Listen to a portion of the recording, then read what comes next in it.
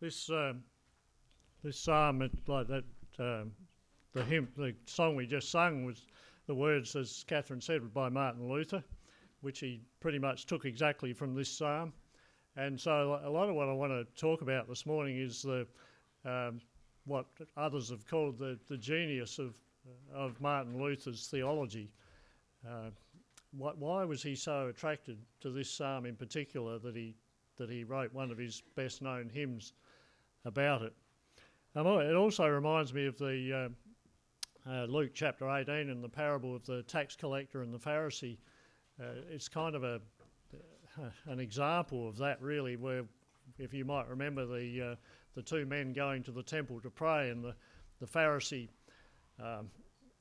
very self-righteously saying, "Lord, thank you that I'm such a good man," basically, and that I'm not like this tax collector. Whereas the tax collector wouldn't even lift his face to heaven, and he looked at his feet and beat his breast and said, "Lord, be merciful to me, a sinner." And that kind of comes out in this psalm. You know, Luther, I assume you all know who I'm talking about, but perhaps some of the kids don't so much. The guy who really not only changed the church but changed the world in the year 1517, when he nailed his theses to the door of the Wittenberg Cathedral and sort of kicked off the Reformation. What was it that attracted Luther to this psalm? I mean, Luther didn't invent a new theology or anything. He simply went back to the Bible and said what he thought deeply about these things, and he had a way of relating to the common man, and I think that's why he was successful, whereas others before him had kind of just there had been other great people before Luther who'd had similar thoughts, but they never really went anywhere. Whereas Luther could relate to the common man. I love his.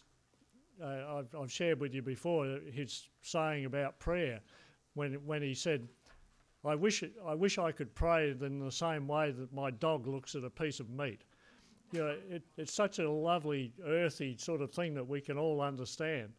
I mean, you know, Luther wasn't without faults. A lot of anybody who knows anything about him, he said a lot of things which were pretty controversial as well, and were in some ways out of character with the rest of his thing.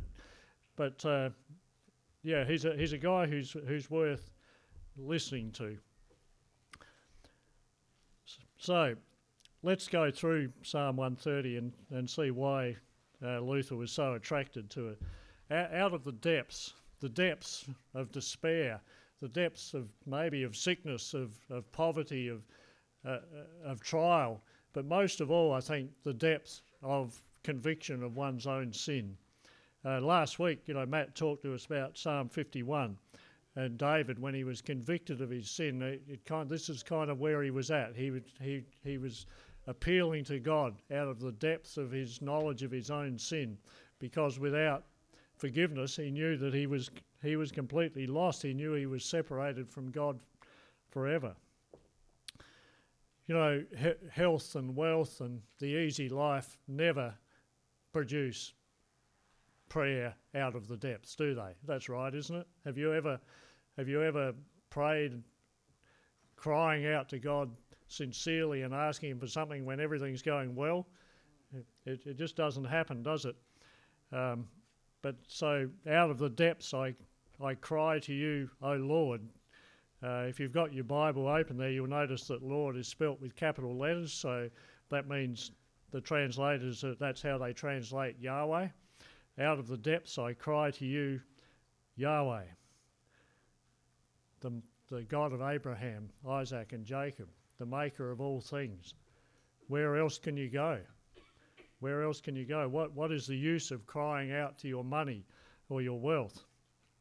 Whom have I in heaven but you? Psalm 73.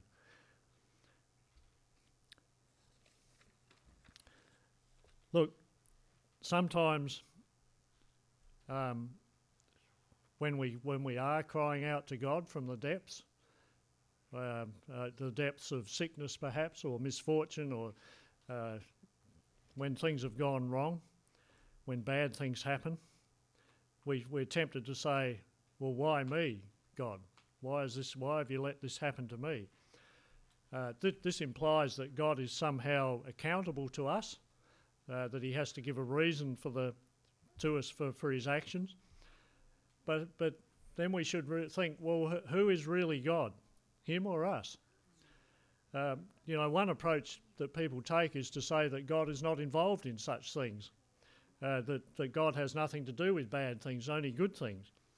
And now that has the appearance of kind of letting God off the hook, I suppose, but it does make him less threatening and maybe less frightening. But it also says that God is not all powerful, that he can't stop bad things happening to us, that it's just chance and that there's nothing God can do about it. In fact, it really means that God is not God at all. But the Bible tells us that God never leaves us, even when it appears otherwise. He continues to love us. And God remains Lord of all, even in the evil day. He is still Lord. But sometimes his way of doing things lie beyond what we can grasp, what we can discern. And so then we live by faith and not by sight. Verse 2, O Lord, hear my voice. Now you notice there that Lord is spelt not with capital letters, so that's Adonai, which is a term that can be used for any earthly king or power, but this time the psalmist is applying it to the one who is really king, the one who is Lord of all, king of everything, as opposed to earthly kings and lords. Let your ears be attentive to the voice of my pleas for mercy. It sounds a bit like the psalmist is saying, well, God, wake up, you're not listening. But that's not at all what he's doing here. What he's doing is preparing us for what comes next, really. Because we know that there is no prayer at all that Yahweh doesn't know about. So the writer is saying, well, look, people who are singing this song, who are reading this psalm, what comes next is why God will listen to us. And kind of this is where we get into Luther's theology. I mean, Luther said that there is no reason at all that God should pay any attention to our cry for mercy, because we've forfeited that right. Every human that's ever lived has forfeited that right, because none of us is good enough to ask God for anything. If you, O Lord, should mark iniquities, O Lord, who could stand? Verse 3. In other words, what I just said, no one is good enough to ask God for anything, because he owes us nothing at all. And yet, he does listen to us. Not because he doesn't know about our many sins. He knows. He knows. And not because he pretends that we're not actually sinners, like some sort of unjust judge who overlooks his own speeding ticket. No, the only reason he listens to our cries and our prayers from out of the depths, our prayers from the heart, is because God our Father has provided a way for sinners to be forgiven, while at the same time not pretending that our sin doesn't exist. In other words, he maintains his justice.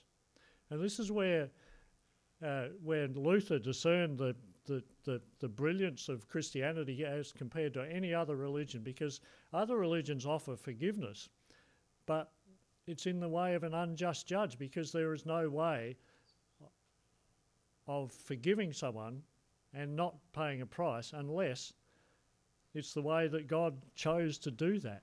Like Islam, for instance, says that we can be forgiven by God, but it's an unjust forgiveness, because there's no. It's like sin has just been winked at and forgotten. You might have heard of Dr. Paul White. He was he wrote a series of books called the Jungle Doctor books. He was a CMS missionary in the 1930s and 40s and 50s. When he was home on leave in Sydney, he was absent-mindedly driving his car one day and went over the speed limit, and a policeman pulled him over and gave him a speeding ticket. But the policeman happened to recognise him and knew that Dr. White was a friend of the police commissioner. So when he got back to when the policeman got back to headquarters, he gave the speeding ticket to the commissioner of police and said, I booked this guy for speeding today. I know you happen to know him. And the commissioner took the ticket and he wrote a letter to Dr. White and said, it's been brought to my attention that you were booked for speeding today. And he said, it is entirely within my power to throw it in the bin, and you would be free to go your way. But he said that would not be just. It would not be fair on everyone else who is booked. However, also within my power is to pay your fine for you, and that is what I have done. So you are free to go. And that's kind of how, that's the beauty of the cross, that the price has been paid for us, and yet justice is still being done. Now, Luther said that the promises of God go right through the Bible and that they are personal promises, i.e. they are promises that are made to me personally. In the Gospel, God promises that we will inherit eternal life and that we are children who will inherit a kingdom along with our brother, Christ. And actually, these promises are not just for the future. We tend to think of them that way, but they're not. His promise is a creative word, just like when God spoke in Genesis. It's a creative word that has immediate and present effect on our lives now. For God's people, us, the judgment has already happened. And we are declared innocent. Because God, in the person of his Son Jesus, suffered the punishment that we deserved. That's what Luther called the Great Exchange, where he took my sin and in exchange he gave me his righteousness. God speaks his word and declares us innocent, and his word has power. When he speaks, things happen. Luther said, when God says, sun, shine, the sun is there at once, and it shines. So what we're talking about here is justification. And that's a subject that Luther had a lot to say about. He said that justification is not a process. It's not the beginning of a process or the end of a process, or it's not part way through a process. It's not because, justification is not because we have become more righteous. Rather, it establishes this entirely new situation.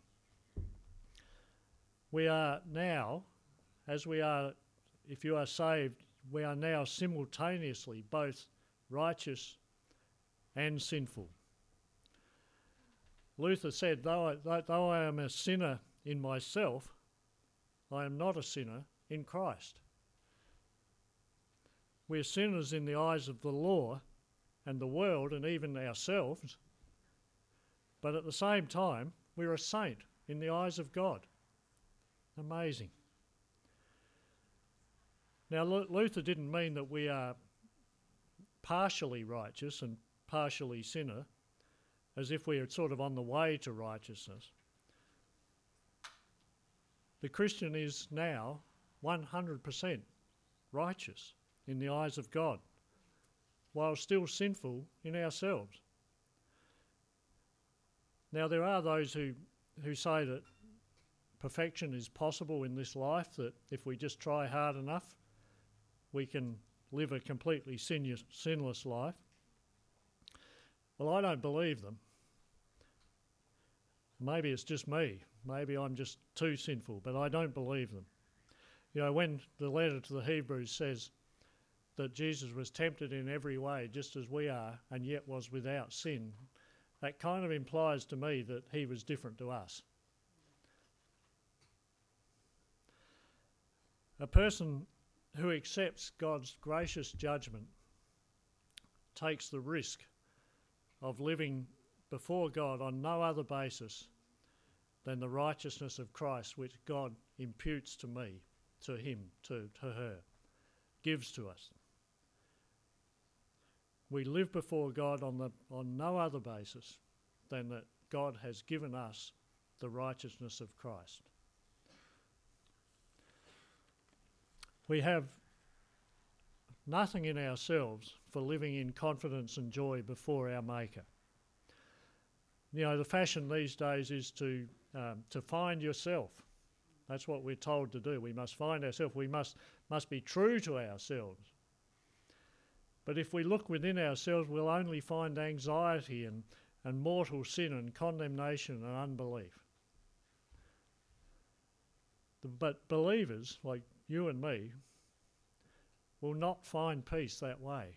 You're not going to find peace by looking inside yourself, but only by looking at Christ as we find him in the Bible. Anyone who trusts in him will not have to face the last judgment with any doubt as to the outcome. Our own opinion of ourselves or what other people think of us is irrelevant. And so we wait for the Lord more than watchmen for the morning. Verse 6. You know, it's probably hard for us who live in a peaceful country to understand what the writer is getting at there. But imagine being on the walls of Jerusalem, surrounded by enemies, and it's a dark night and you can't see what's happening. You long for the morning to see what's happening. I remember reading about some people who were wrecked in a shipwreck in the 1800s on their way to Australia, and middle of the night came up against a rocky shore, and their ship being crashed over by waves, and they clinging to the spars and the wreckage. And I remember reading that they prayed for the morning to come, so at least they could see their situation. That's what that verse is getting at. We wait for the Lord more than watchmen wait for the morning. So what then is sanctification? Luther said this: as faith grows, we do not become more righteous, but it does produce more fruit. Sanctification is not the process of moving from, say, 23 to 35% righteous. That's not what sanctification is. The Christian is 100% righteous, 100% holy, sanctified by God. And now he tries to show that righteousness, to make it known in daily life. And so the new creature, the new creation, expresses itself in new and more good works. But they do not make us a new creation. We are already a new creation in Christ. Look, a Christian is always going to struggle with sin in this life. Our struggle is a bit like a major battle. Like, I don't know how much history of World War II you know, but the Battle of the Bulge was where, in early 1945, Hitler threw everything he had left in one last desperate attempt to stop the Allies approaching into Germany. And for a while, the Allies were rattled. They were driven back. And the Battle of the Bulge sort of waxed and waned over several weeks. But in the end, there was the victory. And it's like that with the Christian life. We advance, we make advances, but then we have setbacks, even serious setbacks, when we fall into some grievous sin. But at that point, the Holy Spirit rushes in like reinforcements, bringing repentance and hatred of our own sin, and a desire to try harder next time. It shouldn't produce despair, as our righteousness is in Christ. That's when we get it wrong, is when we think, oh no, I've done this again.